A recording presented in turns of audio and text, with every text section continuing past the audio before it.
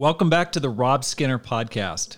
My goal is to inspire you to live a no regrets life, make this life count, and multiply disciples, leaders, and churches.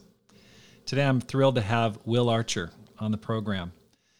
Will is a missionary and church leader in the Potomac Valley Church right near Washington, D.C. in Northern Virginia. He's been a missionary to Jamaica. He's married to his wife, Tasha. And Will is really at the center of the conversation dealing with racial issues in America and in the church. And the thing that inspires me about Will is he's a powerful church leader and literally has traveled around the world to learn how to be a better church leader. He's got a cutting-edge ministry there in Northern Virginia, and I'm looking forward to finding out more about what he's doing there. But before we get into the program, I'd like to let you know about a mission planting happening in the summer of 2021. We're planting a church in Flagstaff, Arizona. And Pam and I are looking for people interested in leading that team as well as joining that team as members. So if you're interested, you can email me at rob@tucsonchurchofchrist.org. Back to the program. Hey, Will, thanks for joining the program.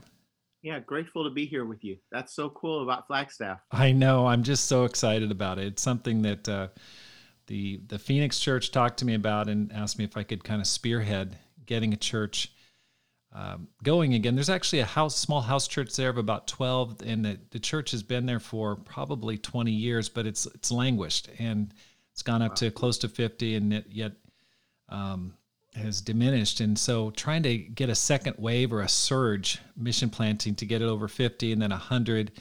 And it's such a beautiful area. It's a couple hours away from the Grand Canyon, close to Sedona. It doesn't look like Arizona as you'd imagine. It's beautiful trees, gorgeous country, more like Colorado than the desert of Arizona. But wow. Well, Will, thanks again for joining me on the program. And I want to start off by asking, how did you become a Christian? Yeah, so I'm grateful to be with you here. My story becoming a Christian, like all of our stories, is deeply personal, and just really testifies just to the greatness of God. My dad was a Seventh-day Adventist minister that went to graduate school at Northwestern, and while he was there, he converted to Islam. And so my family is very invested in the Seventh-day Adventist Church and in Christian communities in Jamaica. But I grew up Sunni Muslim. I went with my dad when I was 8 to Mecca and to Medina. And while I was there, I was just blown away by the thousands of worshipers who were circumnavigating the Kaaba. And it began a lot of questions for me as a young boy about faith. When I was 12 years old, I read the Bible for the first time, and I was blown away by Jesus. And I knew that I wanted to follow Jesus that I saw in the Bible, but I really had a hard time finding that Jesus, really, his faith lived out in churches. And so I spent the next 6 years going to lots of different churches, asking lots of questions. And then when I was 18 years old, I took a door-to-door sales job. And I was knocking on doors in the Bronx, New York. I was there for college. And as I knocked on a door, they were having a Bible talk. And I literally walked into a Bible talk.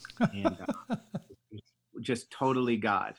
And it was a married Bible talk, really great people, good food, great people.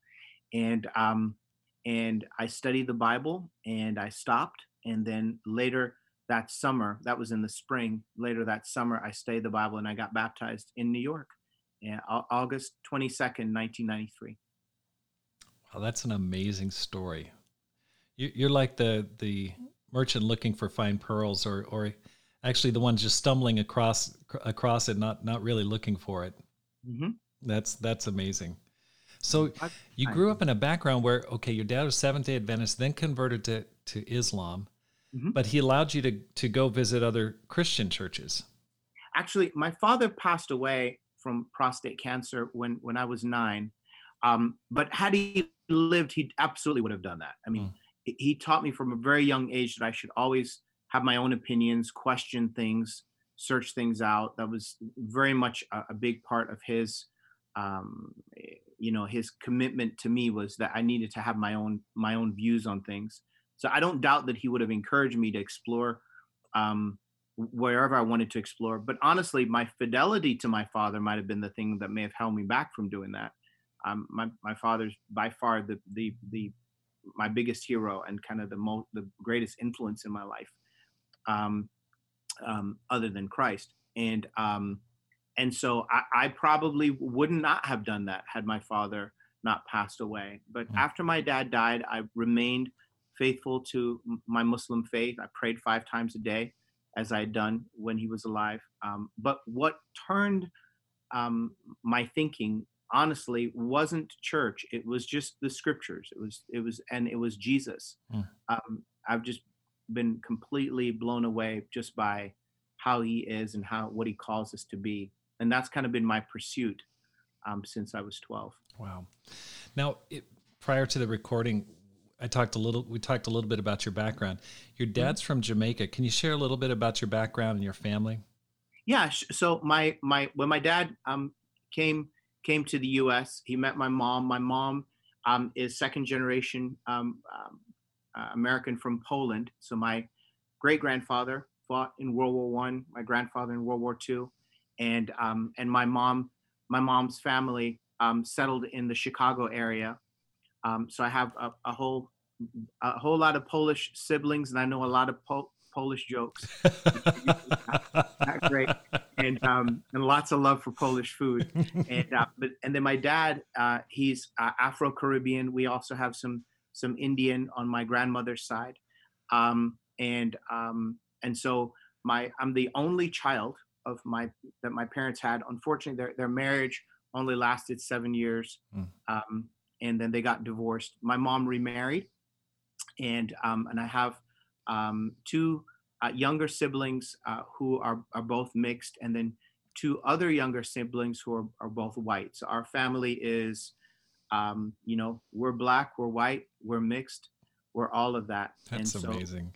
so, and I identify with Eastern Europeans, and with Europeans, I identify with Africans and Afro Caribbeans. I identify with my Indian heritage as well, not American Indian, but Right. Eastern Indian from Indian. India. Yeah. Yeah. And so yeah. But I'm a disciple of Jesus who sees everyone as my family, That's because amazing. literally that's my family. It must be amazing when you get together with your family for get-togethers and maybe friends or people that don't know you too well, trying to piece you all together and wonder how you're connected. Oh yeah, it was so funny. When I first came here to Potomac Valley, a couple weeks in, my brother came to visit church, and it was, I'd shared about my family, but my brother and I, we look a lot alike. Only if you can picture me blonde and white, because my mom's genes are really strong, and so people just kept having double takes, like, no, no, that's not right, and it is, So, so I do genuinely know that race is a construct, because Mm, it's just a construct. yeah. Wow, that's really fascinating. Now, can you tell me about your journey? So you became a Christian in New York City. Mhm, I mean, total melting pot, people from all over the place. mhm. How'd you get to Potomac Valley? Where have you been? Tell me just briefly about your ministry career up until now. Sure. So I got converted in '93, and had the opportunity to intern with the New York Church in '94, which didn't go well.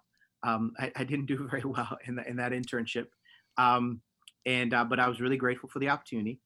And then I lived in New York, worked, like many brothers and sisters do, served in lots of ministries, mostly with the teens and with the singles and with campus. And then I moved to Atlanta, because the guy that studied the Bible with me, Frank Davis, he had moved to Atlanta to lead one of the regions there. And so I moved to Atlanta just to learn from him. And I moved there in '96, December of '96.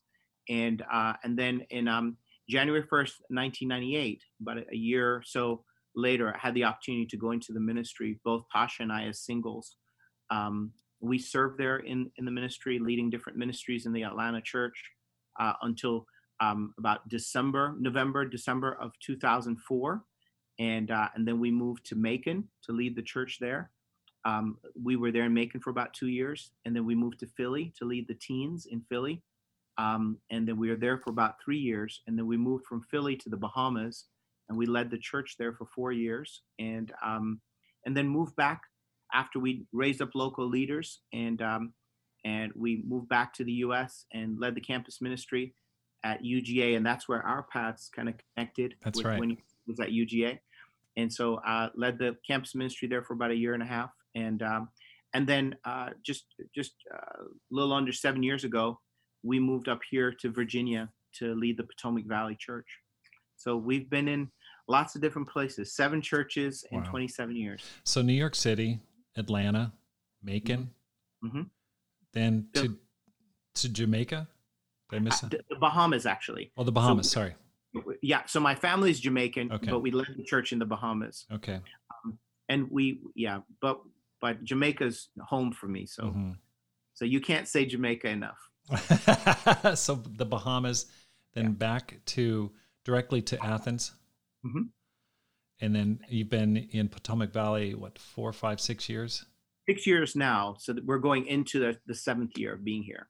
Okay. So interestingly enough, we moved here in August. Okay. Now there's another person from New York City I talked to who was converted, or at least was around during the early 90s. His name's Angel Martinez. Do you know Mm-hmm. Angel? Very well. Yeah. Okay. Angel's a great friend. So did you guys know each other back in New York City, back in those early days? I knew about Angel going to DR in Puerto Rico back then. So he was like a great hero that I just heard about. I see.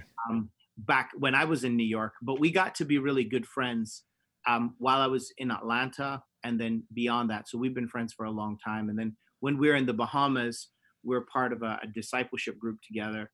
And they just came and spent but maybe about a year now. They came with their son and were able to spend the night at our house. We love them. They are Angel and Lutz are amazing people and incredible church builders. Amazing job. So inspiring to talk to them and get to know them. Absolutely. Yeah. Now, you've been there for 6 years. Can you just give me a rundown? Give me the nuts and bolts. What kind of growth have you seen in the church in the Potomac Valley? Because I've heard nothing but good things. Why don't we just start right there? What kind of progress have you seen in terms of growth in the church? Yeah, so Potomac Valley was a region of the Northern Virginia Church until 13 years ago, when Potomac Valley became a cooperative congregation. And for the first 7 years, incredible hard work and energy was put into building the group. But there was a lot of hurt from the past this is a transient place. So there are lots of people from lots of different places, lots of hurt from the past in our family of churches. And then also a lot of racial and political tension that was present in the church. The church, as I mentioned, got started in 2007. The election in 2008 really hit some pretty major fault lines within the congregation. And there were some cliques and some hurt feelings and mistrust that was formed from that time. As a result, the group in the first 7 years, it grew and then it shrank. And in effect, we only grew by 3 people. So we went from 132 to 135 in 7 years, and a lot of mistrust. Mm-hmm. And so when we came in, our approach was what we had learned from a number of different engagements in the ministry and from talking with different leaders and just from praying and study, was just to listen. So we spent the first 4 months just listening. We went to every family group, met with everyone, talked it through. The next 8 months, we did deep teaching. And then a full year into being here, we devote ourselves to fasting for the next 4 months. A day in September, 3 days in October, 7 days that November, congregational fasting, and then 21 days that January. And we asked Ed Anton to come in and call us to repentance and teach us about repentance. And we took a full month to really look at what does repentance look like. From that point forward, God has just done miracles as we've set our hearts on really repenting and mending our relationships and forgiving and taking responsibility for the hurt that we've done to each other, or that we've perceived that others, may have done to us. Um, it's we're just a group of messed up people, and we state that all the time. Um, that group that was 135 is now 250 disciples, which Wow. is just God. That's Um, awesome. and what's even more inspiring is the the reach in the community is just grown tenfold. And um, and when you add in our children and the people that regularly attend our services, or really are connected with us, we're a group of about 500, in terms of just kind of our community reach. But that was born out of truly a commitment to repentance and just the grace of God, Mm, because there wasn't any more effort that was put forward in the past 6 years as had been put forward in the prior seven. mm, The ministers, the leaders, the same amount of energy, but it really is a testament to what happens when we repent, mm, and when we together we decide we're going to do this, mm. as opposed to just a few people doing all the work. Right. So that's it's been God, and Wow. just blow complete blow away. That's amazing. That's inspiring, especially when a church has been struggling for a long time or plateaued out. To see it growing again is difficult at the Mhm. minimum, but in a lot of situations, it's just so overwhelmingly challenging that people kind of give up. Just Yeah. it never happens. So congratulations to you for seeing that grow, and I know you give the glory to God through repentance. But can you share a little bit about the demographics of the church you lead? I know that the church in DC used to be part of the church that Russ Yule founded way back in the day, in the, Mhm. probably '93, I'm going to guess, when he first started it. But then Mhm. it broke up into different regions. You've got different churches all over the DC and Maryland area, and Northern Mhm. Virginia. What's your racial demographic in your church, life stage? I mean, roughly campus, singles, marrieds. How are you composed? Yeah, that's a great question. So here's another interesting thing. I think there is a perception that's often not stated, but definitely is felt, that that the leader of the congregation, whatever kind of racial background or kind of elk that they are, that's what gets produced in the church. Right. Um, and we really had a commitment that we wanted to ensure that in all that we're doing, that we weren't using a humanistic lens in terms of how we think about church growth and Right. and what we do. And so here's what's interesting: the group that's probably grown the most in our congregation has been the number of white members. So we've probably grown more in the number of white members than any other group, Mm. in any other demographic group. That being said, we're probably sitting somewhere around, um, maybe about 30 to 40% African American, maybe about 30%, maybe 40% white, and then we have an amazing contingent of Latinos, of Indians, mostly West Indians, um, and Asians, growing group of Asians from a number of different places, but mostly from Filipinos and Vietnamese. Um, and so we're completely a diverse group with a diverse leadership group as well. We have one elder who's white, one elder who's black. Um, our, our our ministry staff is very diverse as well, but also the family group leaders that we have are a very diverse group, and it's reflective of our community. I think I will say this, and you know this from living in lots of places and working with lots of groups.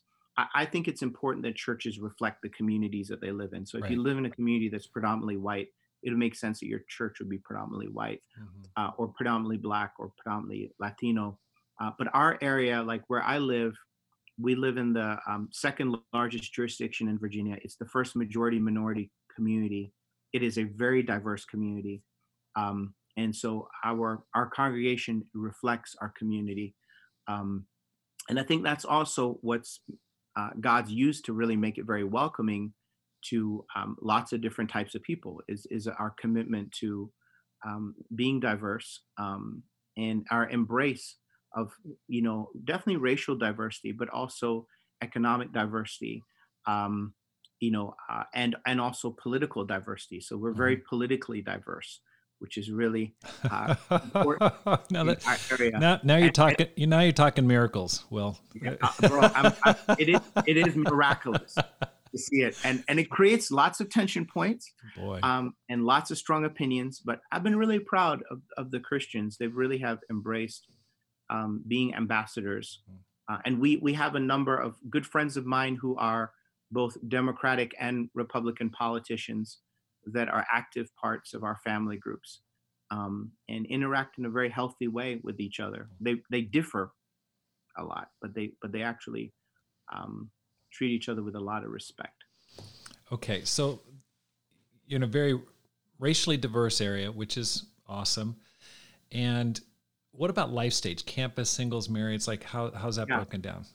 Oh yeah, absolutely. Great question. Sorry, I meant to answer. So I would say, our group has really changed a lot over the course of the past 6 years. When we got here, it was primarily, marrieds, um, in their 40s. Mhm. That was primarily this core of our church. We're 20 minutes, 20 miles, if you will, from Washington D.C. So a lot of this, we're basically like D.C. suburbs, if you Right. will, in Northern Virginia. Now the group has really changed a lot. We have a growing group of young professionals. We have a very small but vibrant campus ministry. Um, Only about eight or 10 students there, but the majority of our group are young professionals. Our group of 40 and 50-year-old marrieds, we're holding it down, and we've got a growing group of seniors. We call them our cornerstones. And then with all these 30 to 40-year-old marrieds, we have lots of little kids now and lots of teens and preteens. But the group that's the smallest is our campus. We only have one small campus that's in our area, the University of Mary Washington, and then a community college, Northern Virginia Community College. So our ministry strategy is very different than a lot of the churches in our families of churches that are centered around campus ministry. Our ministry strategy really has a lot to do with community engagement and involvement, and also just kind of care for our professionals. Okay, that's where I want to jump off, because I knew that just based on the geography that your area is like a bedroom community for the DC area. So I'm sure that a lot of the married couples are driving into the DC area for work and then coming back at night. So that makes sense. And I also heard that your church didn't have a real large campus nearby, but you've really focused a lot on the singles ministry. And Yeah. That's what I'm very interested in as a church leader. Our singles ministry has definitely gone through the struggles. We had relatively stronger campus ministry, but the singles ministry, a lot of times people move out, they go on to larger cities, they go to Phoenix or California. What have you done to reach singles and reach Generation Z? Yeah, absolutely. So I'd say, we're in the middle of it. And so our singles can tell you we've made tons of mistakes, and we're not getting it right on so many fronts. So we're working on it, but we're constantly keeping an open door to have lots of conversations. The things that I think God has definitely done to really move in a great way, that I think has really helped us with our singles, is one is we really decided to invest in them, and give them a high profile and give them responsibility. So we invested in singles ministry activities, singles events, singles leaders. So investment in singles has been big. The other thing is, there's a shift that's happening that I know you're very acutely aware of. We're in the 41-year marker in our family of churches, and so you have so many of these singles were kids that grew up in our church. And so there's a very different culture if you've grown up in our church. And there was a clear plan for like children's ministry and teen ministry and campus ministry. Singles is kind of like this big drop off. Right. And, great work has been done by the single service team to do like big events. But in terms of like a real strategic plan for them, there really hasn't been in most churches. So that's where we saw an opportunity. We're like, all right, we don't have a big campus. Let's really invest in um, doing what we do well. Like we can bring people over and have food, and we can uh, offer hospitality. We can help young professionals with their, professional development and with their life stage, and help them to acclimate. Because a lot of them, particularly the kids that have grown up in our churches, you know, they've had challenges in campus, Mm. but there is nothing like when you start your first job and after 5 days of work everybody's going to happy hour, and there is a whole lot of darkness that you can get pulled into. Right. Your boss is using profanity to describe things, and that you need to do, Hmm. and so how do you make sense of that if you've grown up in our kind of family of churches? All of those things are skills that other professionals can pass on. And so our group that was in our 40s, we said, we've got to really invest in loving these young people. Once you create a space where people are cared for, honestly, things grow. It's an interesting thing. Not all growth is healthy, but healthy bodies grow. So if people know, hey, you love me, you care about me, you're going to help me figure out how to make sense of how to function in life, uh, people are drawn to that. And so there's no logic to coming to Potomac Valley. I mean, it is a bedroom community. I think it's beautiful. I think it's amazing, but it doesn't have any of the draws of so many places. There's no beach. There's no mountains. There's just a lot of roads, and houses. Um, so there's nothing we've got, but love we have in abundance, and we have love and homes and food. That's And awesome. so I think that's been our strategy, just loving people. Well, that's super encouraging because, when I hear about that, I go, okay, I could do that. I could do that right here in Tucson and encourage it, and just makes me think, just family oriented, food oriented events, teaching on just how to make it in the professional world. That's very helpful. Thank you for that.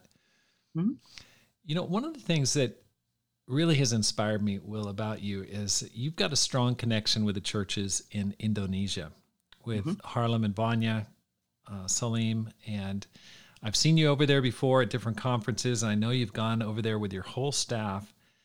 How have you, I mean, that's literally on the opposite end of the world. I mean, it's like we're talking around, can't get much farther away than Indonesia. How have you imported ministry ideas from that country into your own church? And tell me a little bit about the development of how you even got connected there. Yeah. So with the Salims and with the churches in Indonesia and Southeast Asia, about 12 years ago, we were in Philly working with the teens, and I got asked to go lead Hope Youth Corps, because Tasha just had our youngest journey. And I went over there and I saw something I just had not seen before. I mean, just the level of integration that the Indonesian churches and now the Southeast Asian churches have in terms of engaging in the community, really raising up leaders at an exponential rate, but doing it without cranking, Mm-hmm. just building community, loving people, making it relational and not transactional. I was just blown away by what I saw. And I came back home and I said, Tasha, we have to learn from these people. Like, they're doing something no one else is doing. Yeah. And it's not supposed to grow there. Like, I mean, it is the country with the largest Muslim population. Why is this Christian church doing so well in soil that we might think might be too difficult for it to happen? And so since 2008, I've been going there on a steady basis. Since we've been here in Potomac Valley, that was actually one of the things we talked about when we were offered the position. We said, are you guys willing to make a commitment that we'll go to Indonesia every year for 10 years? Because we have to learn. Like, we don't know how to do it. You don't know how to do it. Let's go find out from people that do. Mm. And the board was like, if you can raise the money, sure. Mm. And I was like, okay, we'll do it. And since then we've had sometimes 6. We've had as many as 20 people that have gone over in a year.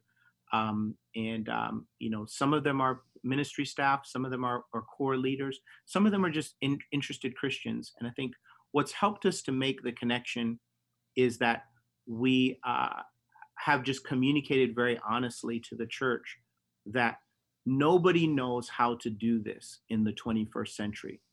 We know the principles that Jesus has given us, but and those are immovable. Mm. The truths are immovable, but we have to be flexible as it relates to methods. So let's learn.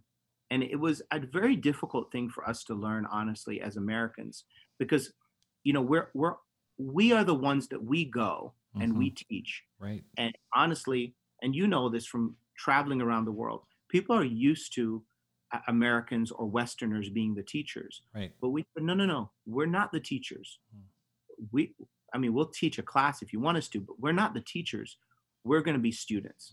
Mm. Because and this is just my own personal opinion, when I look at global demographics that are being projected out, I think America very well could look a lot more like Indonesia than less like Indonesia 10, 20, and 30 years from now.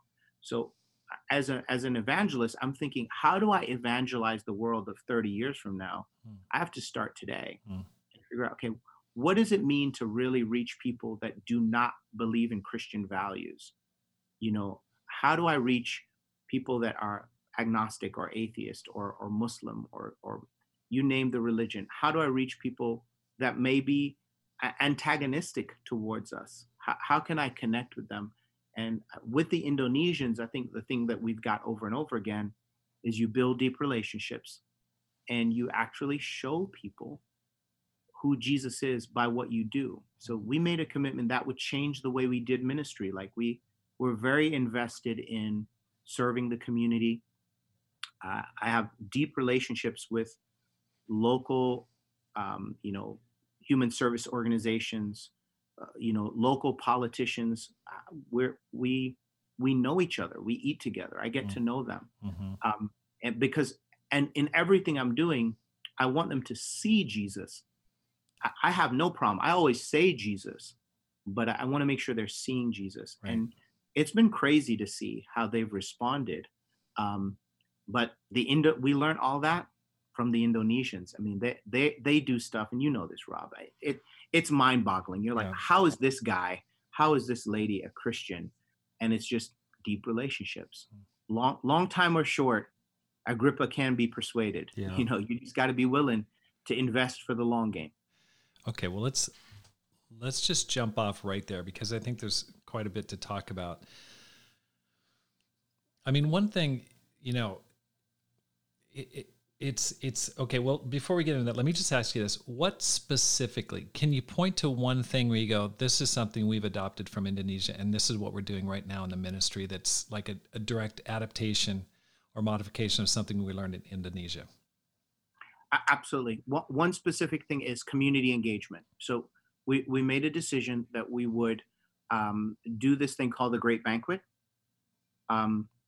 where we barbecue 1,000 pounds of meat, and we give out clothing and food to families in Title I schools and to anyone that wants it. Here's the direct connect between that and Indonesia. What we realize is you can have events that are charity-based events that are transactional. So you do them so that they will drum up the numbers of people that visit, the numbers of Bible studies. But what we learned is you shouldn't do that. Just make it relational. Do something that you get nothing out of, that you only give, and tell the Christians just to do that. It is the most amazing thing.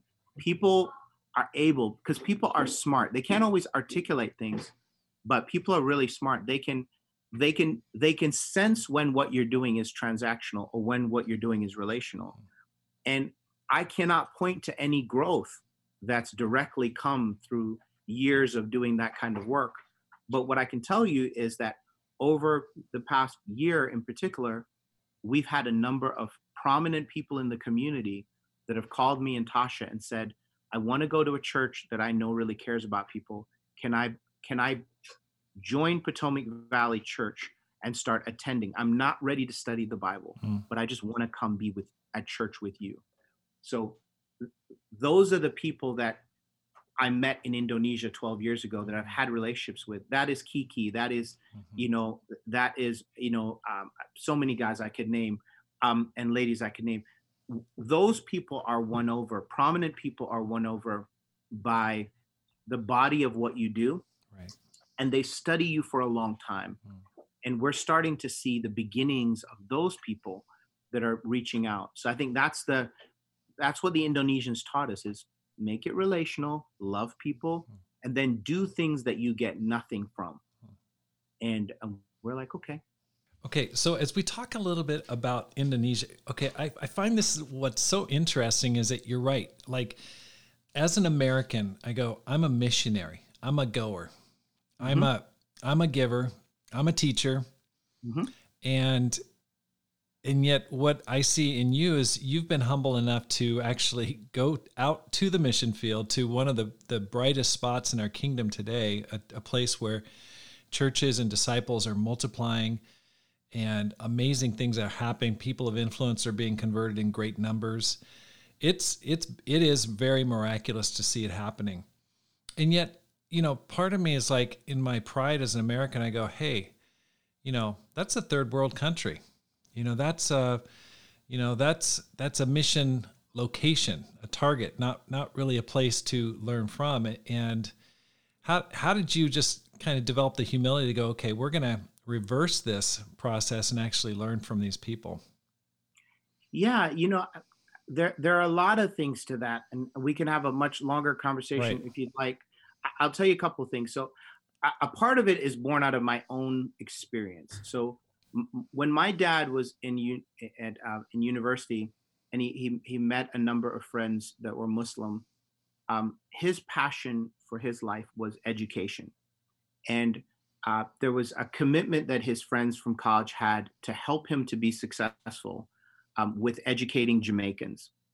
And I saw growing up, these Saudi royals that would come to our school and would invest hundreds of thousands, if not millions of dollars, and they've been doing it all over the world, and for a long time.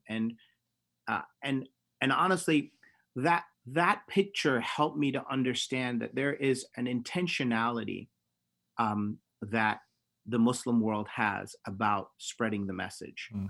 When you look at corporations here in the U.S., I mean, there's an intentionality that these corporations have to spread their message.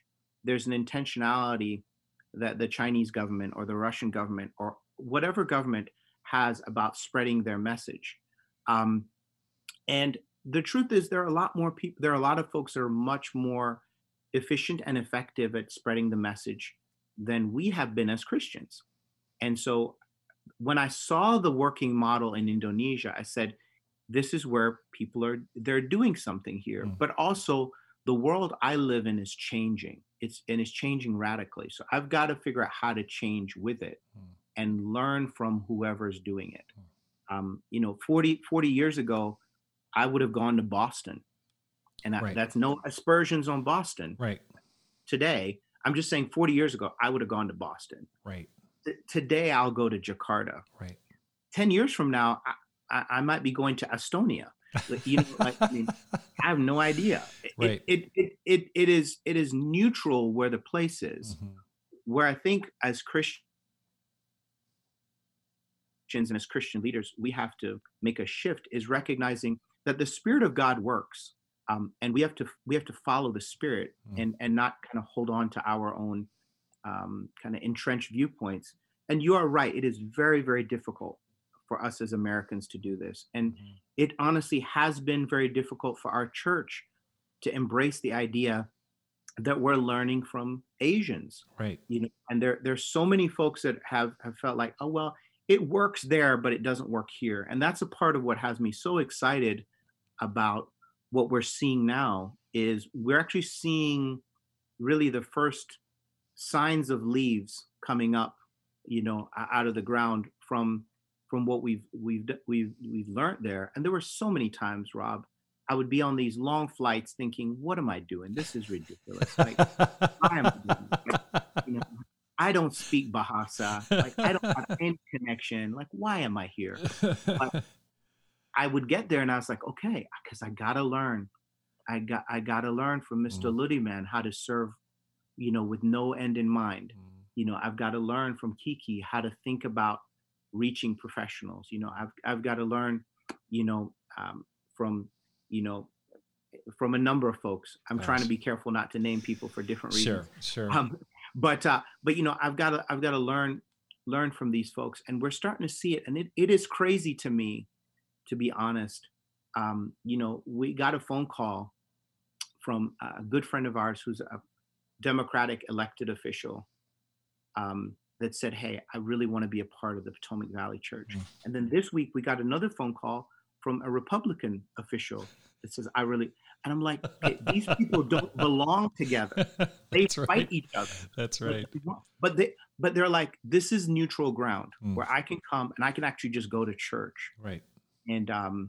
And again, we don't have it figured out. Please, I'm not saying that No. we're doing anything other than a desperate commitment to following the Spirit. But I will say, I think the choices that I've made are not divorced from a connection to my own experience, Hmm. because I am paying attention, at least, to the fact that there are non-Christian organizations that are deeply committed to influencing the direction of the world. And I think it's important for Christians to be engaged and to recognize, and I believe that the message of Jesus is the only message that unites all people. Right. And so, how do we get that out? Mm. And how do we represent that in a way that is credible and sustainable? And so that's really what drew me there. What inspires me about it, it reminds me of 1 Corinthians 9 when Paul talks about being all things to all men and running to win, not just running the race, but running to win. And the thing that I respect about what you've done there is flexibility, adaptability, plastic thinking, being able to be moldable into your 40s, that just deciding, hey, I'm going to learn from anybody in order to advance the gospel. And I love that. I mean, that inspires me. That gets my blood pumping. I just go, yes, that's one of the reasons why I want to start this podcast is I want to find out who's growing and I want to learn from those people. I mean, first and foremost, I just want to learn for myself for the benefit of our church here and the churches I lead. But I love what you're doing there, Will. It's so inspiring and very unique. I don't know of any other church that has that kind of commitment to learning from a place that's so difficult and expensive to get to. But do you mind if we just shift the conversation? Absolutely, Okay. yeah. You've been outspoken on the racial tension in the U.S., and we're still going through it. I mean, it hasn't passed over. There's riots throughout the country. Every few days, there's something having to do with police and just all sorts of stuff. Can you summarize your views? I know this is a big ask. Can you summarize your views on what's going on? Yeah, I mean, thank you for asking that question. I think it's a very relevant one, and it's connected to what we've been talking about. You know, I do believe that the message of Jesus is the solution, and that Jesus' message is for all people. We have a history that is very painful, um, and real, and I think it's important to be real about that history. Um, and we do have issues with violence and with police brutality, and I am good friends with the former chief of police here, and with the acting chief of police, who's in his stead right now. And we have a number of police officers that are in the church and folks in law enforcement. 60% of our congregation are active retired military. Wow. So these are real issues for us here. Um, and I would say, in terms of like summary, I think we have deep brokenness. There is racism, prejudice, bias, that are present in the world, and they're also present in the church because people are present in the church. And in all 7 churches that I've served over 27 years, I've seen prejudice, bias, racism, and I've confronted it where I've seen it, um, and I talked about it, and I've sought to address it. But this is it's the product of sin, Hmm. and so I think it's important that as Christians that we are honest about the fact that we're sinful, and we're honest about the fact that at best we're saved sinners or we're sinners being saved, I mean, so that's where we are. So I thought it was important for us as a church to talk about it. It also was a point of division for us, particularly in 2008 for Potomac Valley. And so, from a strategic standpoint, we decided, both myself and the elders, that we would engage the issue directly because, we believe that the best defense is a strong offense. So Okay, we're so like, you've mentioned that twice now. 2008, the election of President Obama to his first term. mhm. How did that? Can you just quickly summarize, like, why did that cause a division in the church? Because there were some Christians that really believed that voting for President Obama was a violation of faith and was just morally repugnant and wrong. And there were other Christians who felt like voting for President Obama was an affirmation of their faith and was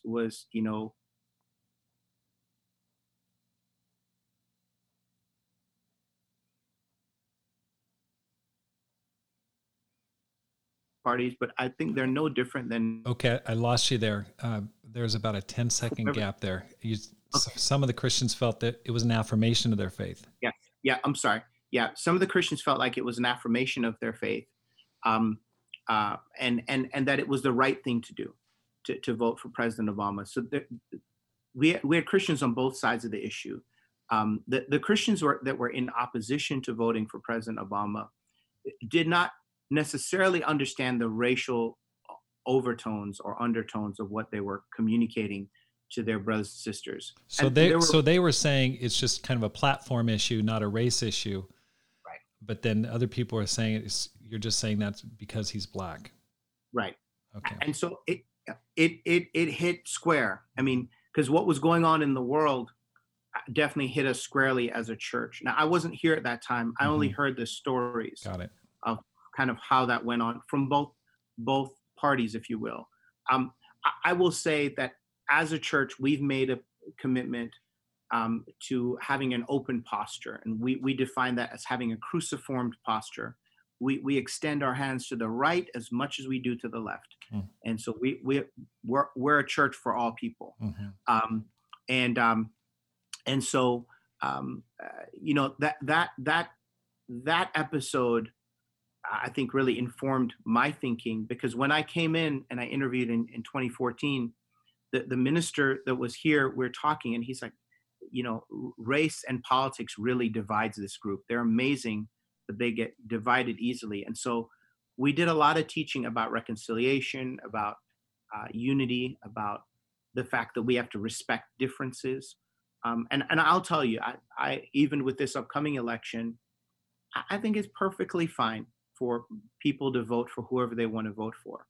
But I think as Christians, we have to recognize that number one, we have to respect differences, and number two, that this really is a debatable issue. It's a choice, and Mm-hmm. that's okay. Mm-hmm. But we're called to be ambassadors of Christ, and so demonizing people or deifying people is not consistent with the pattern of Jesus, and the call.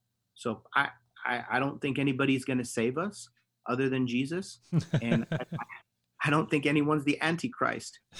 Though some people do things that are anti-Christian, but my goal is to persuade them because from my vantage point, they live 20 miles up the street. Their mission, like I have to be able to have them come to church. Right. Like my goal is to help every elected official to come to faith in Jesus. So it doesn't make any sense for me to take a posture that is antagonistic. But it does make sense for me to take a posture that is clear, that is firm, that is authentically Christian. Okay. And Let me and just stop you right there and ask you a question. We've got people in our own church that won't talk to other people in the church because of their political views. They just feel like, I can't talk to that person. And the word demonizing, the idea that, hey, that viewpoint is evil. How can you be a Christian and be this party member, Democrat or Republican? Tell me how you deal with sticky situations like that. Yeah, it's tough. I was in one of them last week. I'll probably be in one of them this week. I think you just got to have honest conversations and bring people back to the scriptures. And I think you have to be consistent in the messaging. This is also a part of, people are informed with negative thinking based on consistent messaging. Mm-hmm. And so that's why, in the same way, I'm like, point taken. I'm going to do consistent messaging on the other side. Like, I'm going to stay. So if you were to track every sermon that we've done in the past 2 years, which I know you won't do, and please don't do that. But if you were, you would probably hear almost every sermon. We don't demonize, we don't deify. We don't demonize, we don't deify. We are a church for all people. Cruciform posture. We love everybody. Remember that we've got to reach all of them. Right. But we send the message consistently, and then we address the issues directly. And one of the commitments that our core leadership group has made is that we're going to talk through the issues and deal with them and ensure that there are no gaps between us. And then that there are no gaps then between the family group leaders. It's hard. And right now it's especially hard because, on social media, we've got good friends, great disciples that are struggling in their faith, that are saying disparaging things on both sides. Right. And we're consistently trying to help them to see you cannot do that and be an ambassador of Christ, because you don't speak for yourself anymore. Right. You speak for another country. So you've got to figure, what's the message that Jesus gave you? You give that message. If you want to have a private opinion, solid, that's great. But you've got to give the message that you've been given to give. Yeah. So that's where we are. I do want to share one quick thing though, Rob. Sure. Which is just one of the most encouraging stories that was so weird for me. So a good friend of mine, family decided to become a part of Potomac Valley. And this person was an elected official, and they posted something very disparaging against another recently elected official. So a Democrat posted something negative about a Republican. And so I got a phone call from another former elected official saying, "What are you going to do about it?" And I'm like, what am I going to do about it? I don't know. And the post turned into a news article in our local news and just got really ugly. And involving, racial, racially tinged language. I'm trying to sanitize it the best I can. Right. But long story short, the person that made the post that was offensive called the person who was offended and apologized. Wow. And then, I said, we have an opportunity here to really testify to God. Let's all get on a Zoom call. So 2 Republican officials, a Democratic official, and myself, the 4 of us got on a phone call and had a conversation. There were tears, there was forgiveness, there was reconciliation. Everybody, was reconciled by the end of the conversation. I think there is a power to calling people to righteousness. And again, doesn't say anything other than the power of God, because the basis for our conversation were all of those people identified as people of faith. Only one of the people on the call, identified as being a part of our congregation. But then another person this week reached out and said, "Hey, I think we'd like to be a part of a small group." So I think if the Christians could understand, and I would advocate this more than anything else, that after this election, we still have to win the world. So before the election, we've got to be the peacemakers that are there to help pick up the pieces. So if we change our posture, like, this is actually an amazing harvest. All these people are angry. They're going to all need to reconcile. I need to be somebody that can bring people together. as opposed to someone who tears people apart. And I can have my strongly held views Hmm. while still being someone who reconciles people. And I personally have very strong views where I disagree with the Democratic Party and I disagree with the Republican Party. But for me, all the parties are souls that need to be saved. And so I try to keep it kind of within that frame. But it's that to me, I honestly didn't know how that conversation was going to go. Oh I my didn't know if it gosh. was going to get ugly, but it didn't. People sometimes surprise you and they reconcile and they forgive, you know, and they could not be more stridently, in their position, but they're able to come together. Right. Well, I can't imagine just a more volatile and just a hotter flashpoint than where you're at, right there, within miles of the seat of power. Must be crazy. I don't envy your situation there, I but hear you, bro. I do think you are the perfect person for it, all things considered. Now let's kind of narrow the focus a little bit to the ICOC itself, our family of churches. The ICOC has prided itself on its racial diversity, going back to the Crossroads campus ministry movement, the 60s, the inclusion of blacks and whites in worship together, where before you had a black church, you had white churches. They would have coffee every once in a while, but essentially there was no real communication. How do you view the state of racial diversity inside the ICOC these days? I think we're at a very tenuous point. I think in a lot of ways we're at a crossroads. Is my personal view. Pardon the pun. Yeah, there you go. Yes, exactly. We are back at the crossroads. I think we're there. We're back there, and I think it's a generational shift. I think a lot of the leaders that champion that change are retiring. Sadly, some of them have gone on to be with the Lord, and that's why I really commend what you're doing and have been doing for a long time.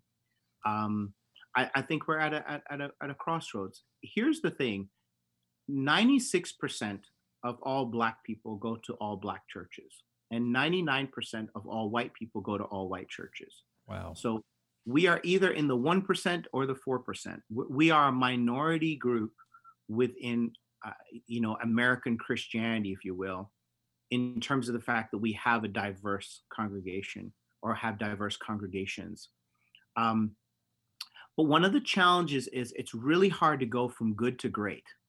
It just is, because once you have diversity, you can easily overlook inequity. You can easily overlook the fact that we may have diversity in the congregation, but we don't have diversity in the leadership. Or we may have diversity in the leadership in terms of racial diversity, but we don't have generational diversity or diversity of thinking. And to reach the world as it is, specifically to reach North America as it is, I think we need to make a pretty radical shift, and really recognize the real, like seismic changes that are happening. Um, uh, those that are not in the faith community, the spiritual non-religious group in our world and in our country, they're growing at astronomical rates. I have no contention with the Muslim community. Okay, so which group are you referring to? I'm referring to those who don't identify, the unchurched, who don't identify as Christian. Okay. That group is growing, and the ideas that they're purporting are growing. The Muslim community is growing in a significant way. And again, I don't have any issues with the Muslim community except their view on Jesus. This is my only contention. I love Muslim people. I love Arabic food. I love or all the food that represents all different Muslim people. But what I believe about Jesus, this is our sticking point.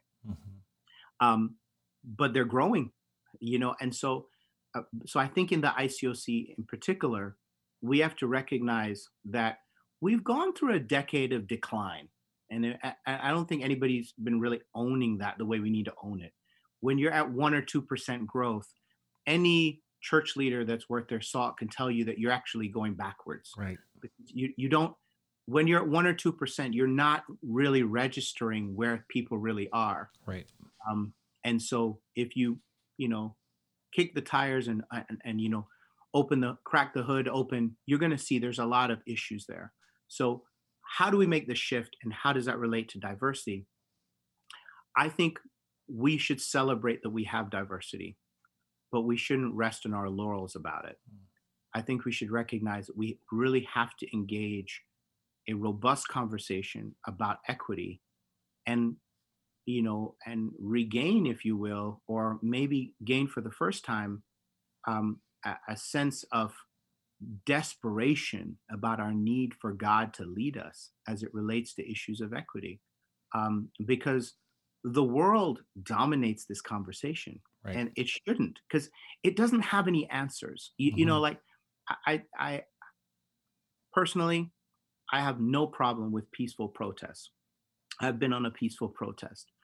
I absolutely find rioting and violence abhorrent and wrong, no question. But those protests are mostly led by people that don't have the faith that is necessary to reconcile the communities that they're calling for change in. So people will, it only serves to entrench their views and their tensions with each other. Who can bring people together? Christians can. Who has a diverse community that could welcome people? Many of our churches do. Who's sleeping on the watch right now? Most of our churches are, and so I think we've got to step up our game, and it's not about racial tension. Racial tension is it's the fruit, but the root is sin and brokenness, and the solution is the church. It always has been. So I think my prayer for the ICOC in particular is that we not congratulate ourselves anymore about our diversity. We actually utilize it. Right. You know what I'm saying? It is our great. It is such a testament. Like as I said, we're in this super diverse area, right? Most churches in this area are not diverse. So when I talk to a elected official or a community leader, and when I invite the chief of police in, I was blown away by his response. Chief Bernard, he served as our chief for 30 years. He's been to every church. He knows everybody. He came to church with us. We're honoring the police back in last September, a year ago. And Chief Bernard was like almost in tears. He's like, I've never seen a group this diverse. I've never seen this many young people. And Chief Bernard and I, from that day, we were like, thick as thieves. That's amazing. And so, I think we have that in every city where we have a church of believers. I think we should lean into that. Right. That's awesome. That's my viewpoint. Right. And I love the way you're thinking. One of the things that struck me is that in the 60s, there was a spiritual voice in the wilderness. There was a religious foundation upon which the fight for civil rights was resting upon. You had the Southern Baptist Convention. You had, of course, Martin Luther King Jr. And I've thought we need a spiritual voice, and that's kind of what I'm hearing you say is that, okay, yes, we've made great progress, granted, but let's take that strength and use it to advance things farther and be that voice. Yes, absolutely. You hit the nail on the head. I think so many of the solutions that are coming forward are solutions without God. Right. And this is where humanity goes when it's in desperation. It makes these choices that are so destructive. And we do need to be the spiritual leaders in our community. One of the things I think we struggle with, Rob, is this idea that we have of separation of church and state, non-involvement in civilian affairs. And we shouldn't get involved in these issues because they're political issues. Right. But everything has a politic. My politic just happens to be that Jesus is Lord. That's what are the power relationships in my life. Jesus is Lord. That's my politics, and so I have to be involved in the community. And that's the thing that just struck me, like Square's Day when I went to Indonesia. It's like these guys are not divorced from their society. They are Mm-hmm. engaged in it. Mm-hmm. They just choose not to engage in it in a non-Christian way. Right. They choose to engage in it as Christians. And we really struggle, Rob, because we don't want to get involved in civilian affairs, and we shouldn't get involved in civilian affairs. We should get involved in spiritual affairs. Spiritual affairs involves being involved in the community, and that's what Jesus did. He was there, in the middle of it. One could argue, and I would argue, that the triumphant entry was itself a protest march.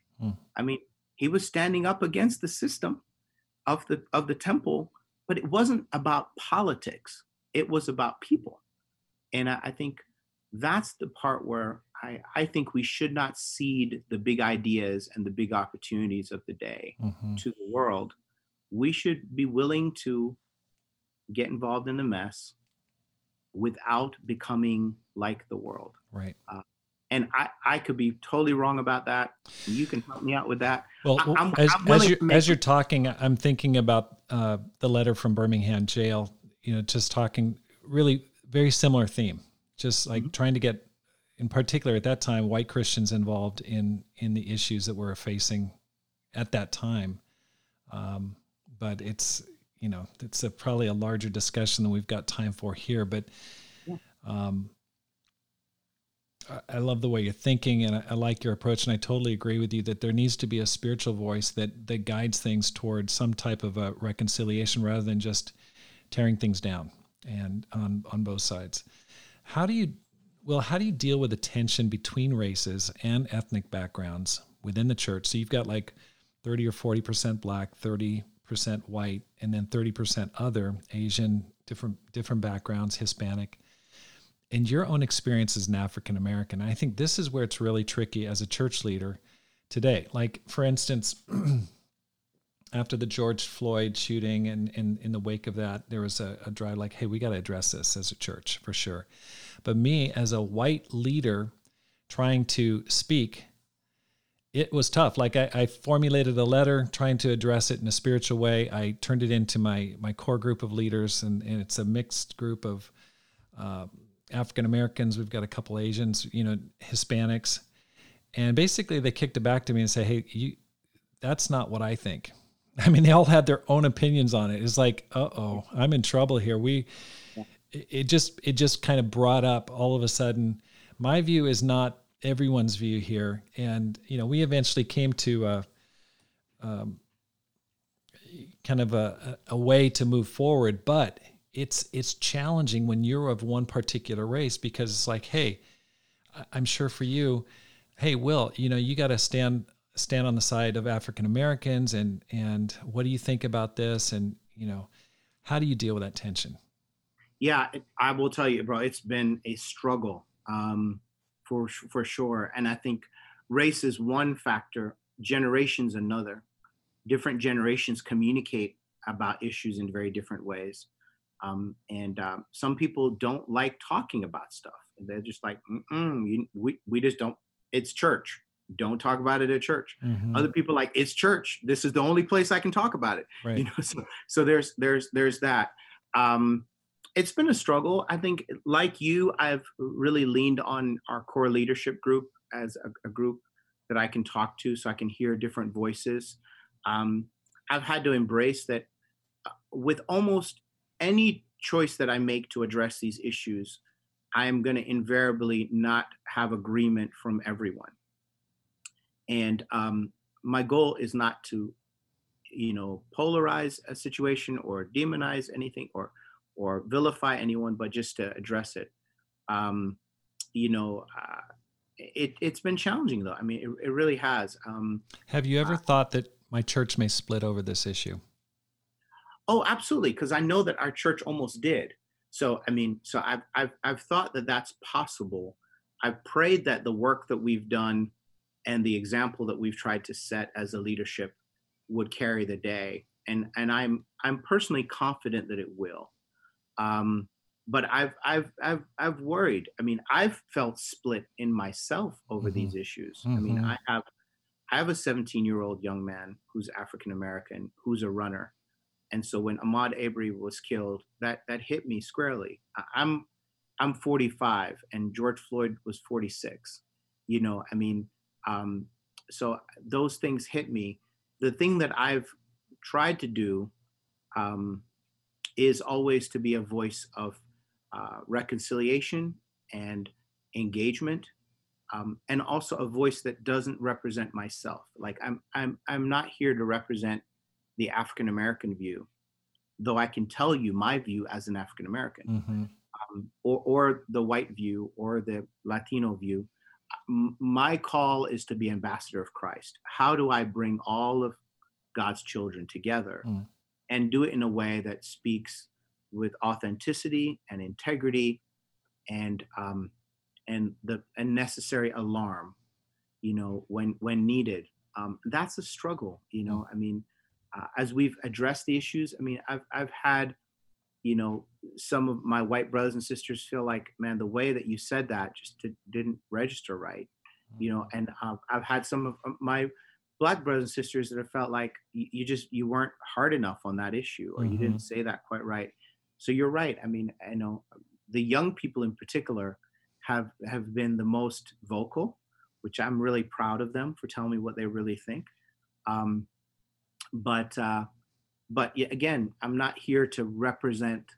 I'm not a politician, so so I'm not here to represent the view of the demo. Right. You know, I'm here to represent Jesus. Right. You know, I'm an ambassador in a theocracy. It's a very uncomfortable situation because, you know, I've always taken pride. You know, we used to lead an international ministry in Tokyo, Japan, which is people from all nations. So I've never, ever thought, oh, I'm racist or anything like that. And yet I get kickback from my own kids when I say something in a certain way, and it's like, they'll correct me. And I'm like, oh my gosh, you know,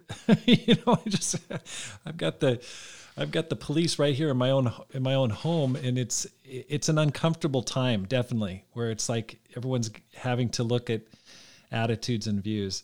I don't want to take up all your time, Hill. This has been an amazing time, but what one thing would help leaders? Let's imagine you're leading a small church in, let's say, I don't know, let's say Nebraska or somewhere like that. And how do you navigate this current time? Like, any practicals, what takeaways just to try to keep your church together, be godly at the same time? Any thoughts?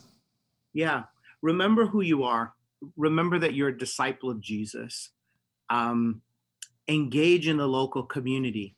There's such a void of leadership in the local community. Get engaged and show the Christians how you care about people. Everyone's not going to agree about these issues, and that's okay. But I think it's important as a church leader that you really model a commitment to loving all people in practical terms, owning responsibility for, you know, if you say something the wrong way, apologize, reconcile.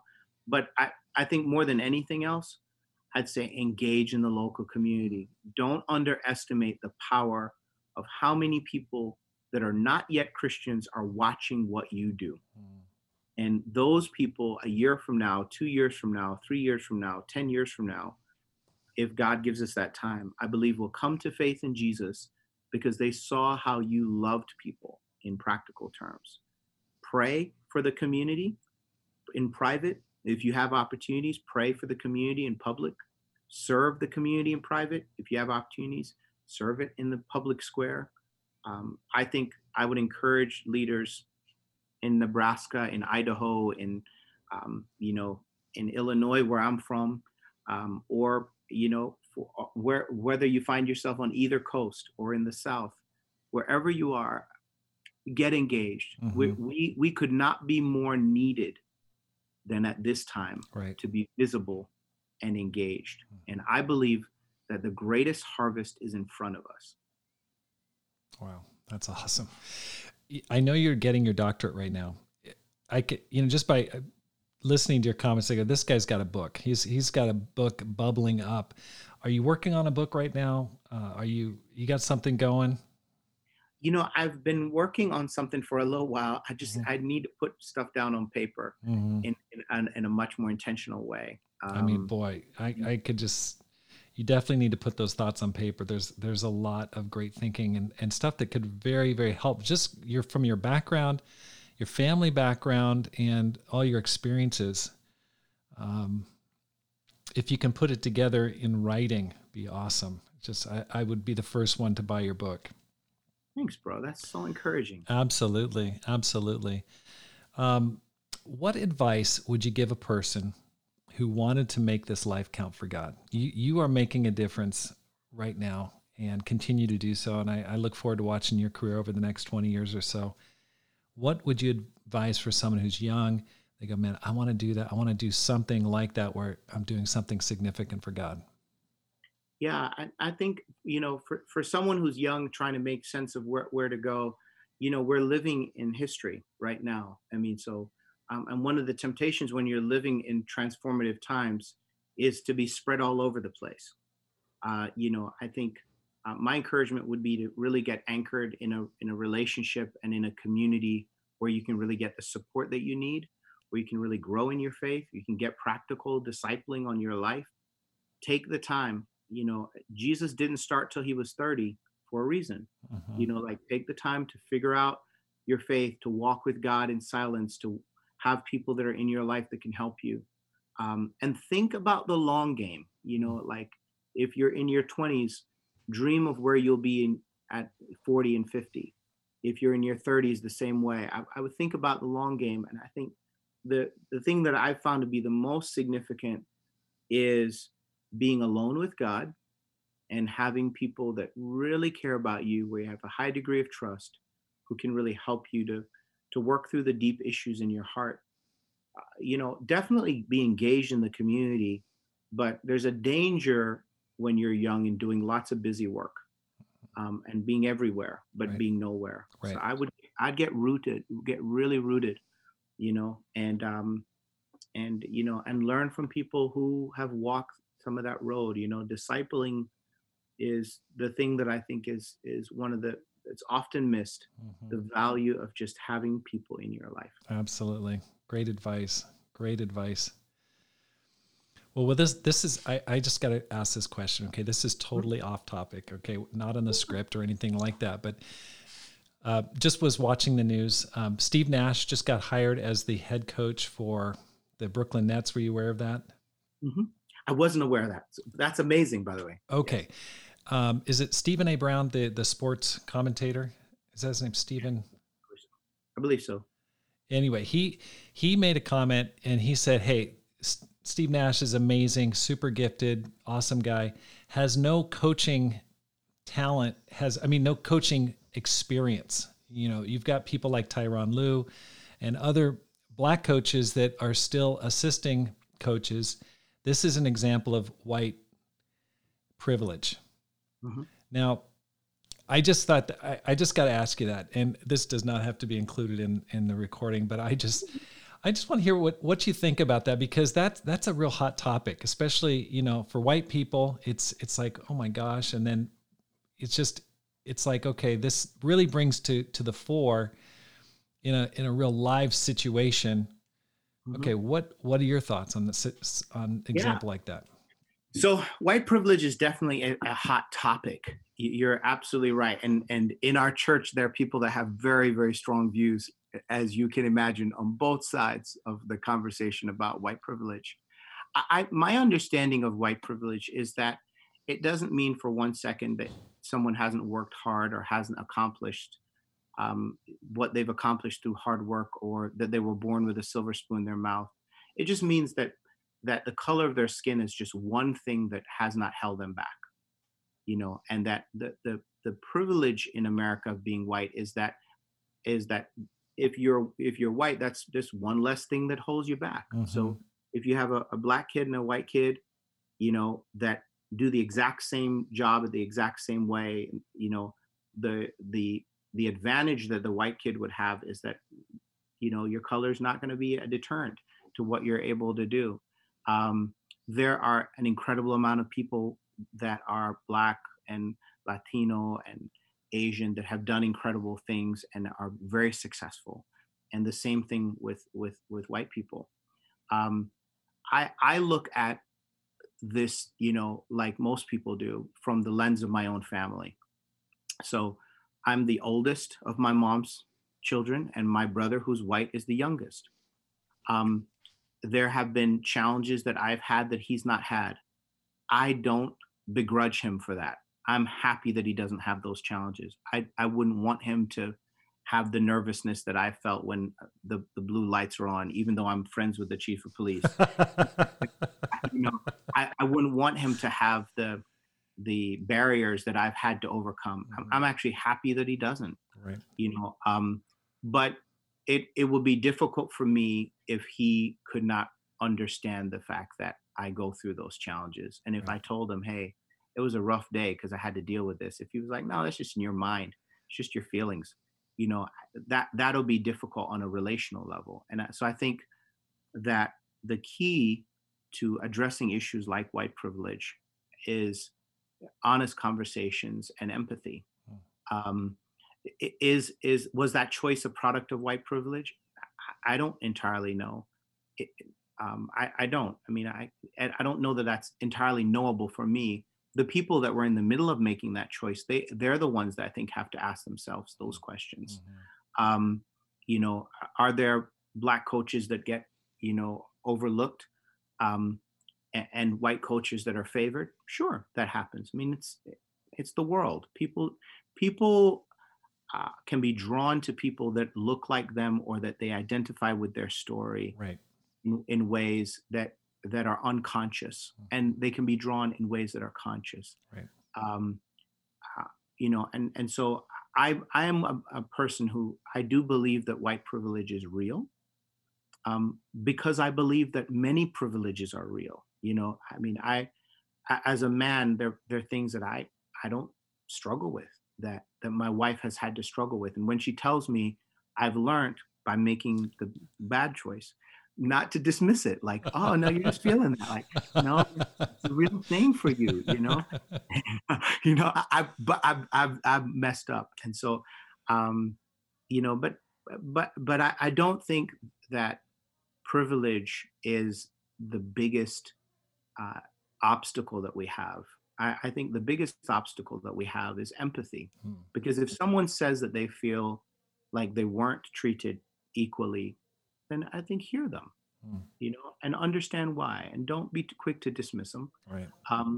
And also, I have, from having lots of conversations, fortunately or unfortunately, with white brothers and sisters, I understand how folks could feel like their life experience and hard work has been diminished by the fact that the color of their skin, something they did not do, and they feel vilified or disrespected, or what do you mean?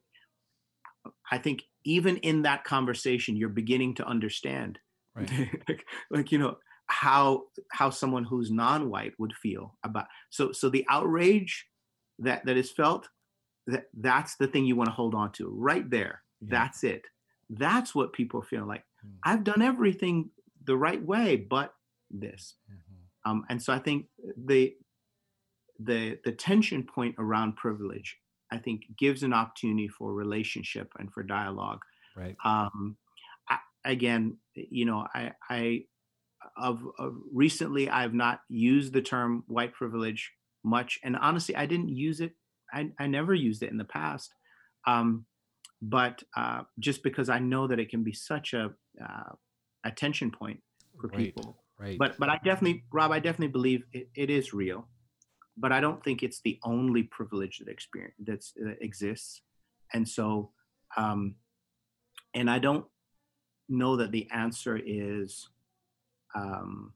found in even some of the language that we're using. I think the answer is found in empathy, in respect. And for what it's worth, I mean, I have had experiences within our family of churches where I have been overlooked or treated disrespectfully. And when I gave it time enough to work through the issues with the people, it was on the basis of race. So I've experienced that. That was one of my questions I was going to add on. Have you ever experienced that before, where you got passed over for a job or a position because of that? Absolutely. I mean, and absolutely, yes, within our family of churches, which is a truth that I think I've had to own. And I've had the conversations with the folks that have said to me point blank, Will, there's no way that a Black person could lead a racially diverse congregation. And I'm like, that's wrong, or I can't picture you as the church leader because you're Black. My picture of a church leader is white. And again, you can go a lot of different places with that. And I've gone a lot of different places with that. It's not always been good and in terms of my heart. But what I know to be true is that goodness is not the product of how someone looks. It's the product of what someone does. So there are good and bad people with all skin colors. And truthfully, all people are, no one's good except God alone. Mm-hmm. So that's not the deal. But how you overcome that, I think it's through having real conversations, forgiveness, reconciliation, empathy, but also through example. I mean, I think it's important that as a white leader, as a Black leader, as an Asian leader, Latino leader, that we treat all people with fairness and with respect, right, as much as we can. Right. And where we fall short, look, I'm the first to tell you, I mess up. And so it's been challenging though, bro. I'll be honest with you. I've not had a more difficult time in the ministry than the past 6 months. But I've also not had a more transformative time. So I'm very hopeful about the future. Do you ever fear for your family or for yourself? Absolutely. Yeah, absolutely. I mean, yeah. And I live in a really safe neighborhood. Right. But I mean, when everything went down, I mean, we're in Virginia, so like Arizona, we got lots of guns, and, we all got lots of guns, and I don't have a problem with guns. I don't own a gun, but my grandfather was a cop, right, so I don't have a problem with guns.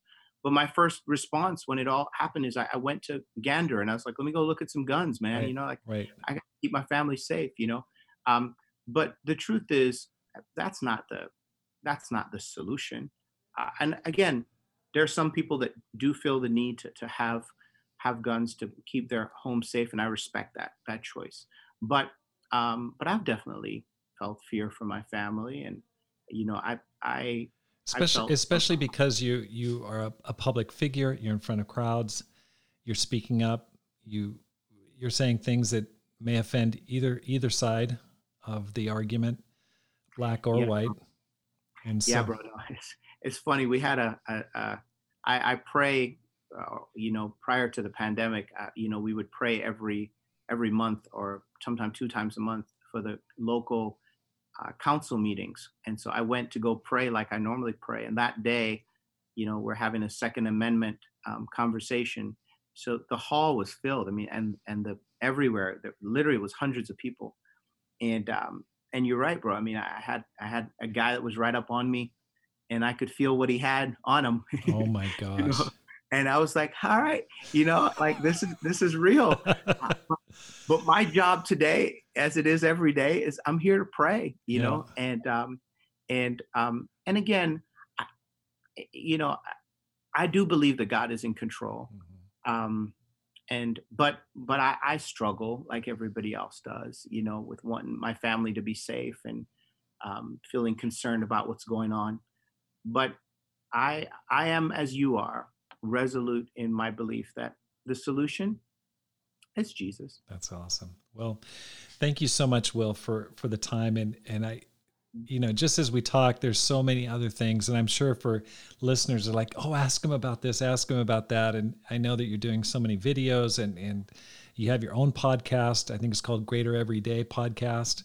And so people can listen to you there. But thank you for making the time and for just the great example in the ministry that you're doing. That's first and foremost what I was interested in, is finding out what in the world are you doing there that's helping that church that was struggling and now it's growing in a situation that's, facing directly right in the storm of all the cultural events that are happening across the country, right there in the fringes of the DC area. So thank you for your time. Brother, thank you. Thank you for your example and for what you're doing. And I'm grateful to be on the podcast. And thank you. And if you're enjoying this podcast, I just want to say thank you so much for listening. It's great to have you here listening from around the world, whether you're in India today or in Japan or in Korea or any country. I'd like to ask you, please subscribe to the program. Let your friends and family know. You can also email me with feedback or questions. I'd love to hear from you. rob@tucsonchurchofchrist.org. My goal is to inspire you to make this life count, live a no-regrets life, and multiply disciples, leaders, and churches.